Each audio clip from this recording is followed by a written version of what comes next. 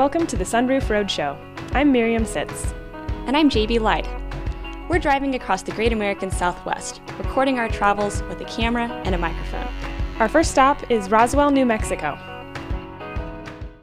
There's really only one street in Roswell. Would you say it's the main street? Yeah, it's called Main Street.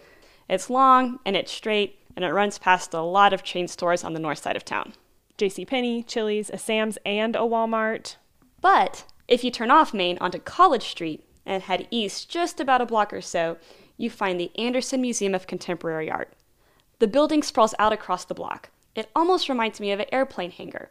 And inside, they have a permanent collection of artwork that comes from their Artist in Residence program. That's more than 450 pieces from some 230 artists over the last 50 years. Miriam's got the story. The Anderson Museum feels less like a museum and more like the living room of your most interesting and eccentric uncle. No one's telling you not to touch or to stand back from the paintings. It's like they trust you to act like a responsible adult. Airy, open rooms with tall ceilings are filled with light. In most, there's a mid-century modern couch or chairs sitting around a table. And art covers the walls. Well, the Anderson Museum is hung salon style. Nancy Fleming is the museum's co-director and has worked here for over 20 years. We double hang things, we triple hang things, we group them. It just sort of evolves very organically. She's also the liaison for the Roswell Artists in Residence program, which gives 6 artists a home, a studio, and a stipend for a year. And with each group, the museum's collection grows. At least one piece from each artist is on display. Do you run out of space? Do you have to put things in storage after 50 years? We definitely want to have a representation of all of the residents. So if push came to shove, we might have to take a few of the ones that we have more than one down to replace it. But for the most part, Mr. Anderson over the years has just kind of built on extra rooms. Donald Anderson is the museum's founder and funder.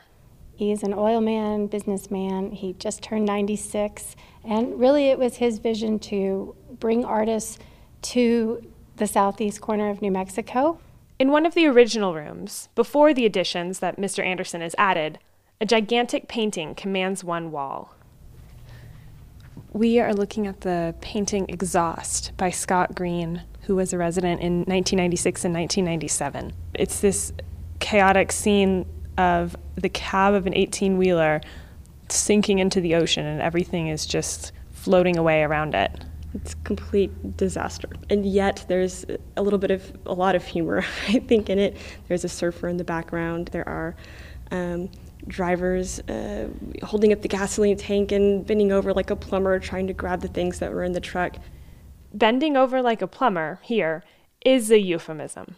What you can see in Exhaust, front and center, is the sagging pants and exposed butt crack of a man clambering onto the sinking truck. My story of the Exhaust. Nancy Fleming again.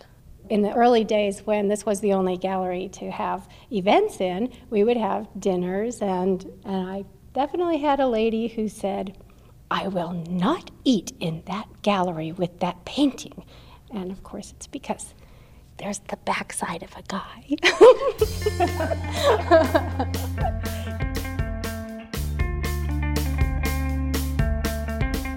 Although it looks a little like a strip town and you see your usual chains and things, there are pockets of very interesting little places or houses, so I would just explore. More explorations to come. See photos of our trip, including Nancy Fleming with the painting Exhaust, at sunroofroadshow.tumblr.com.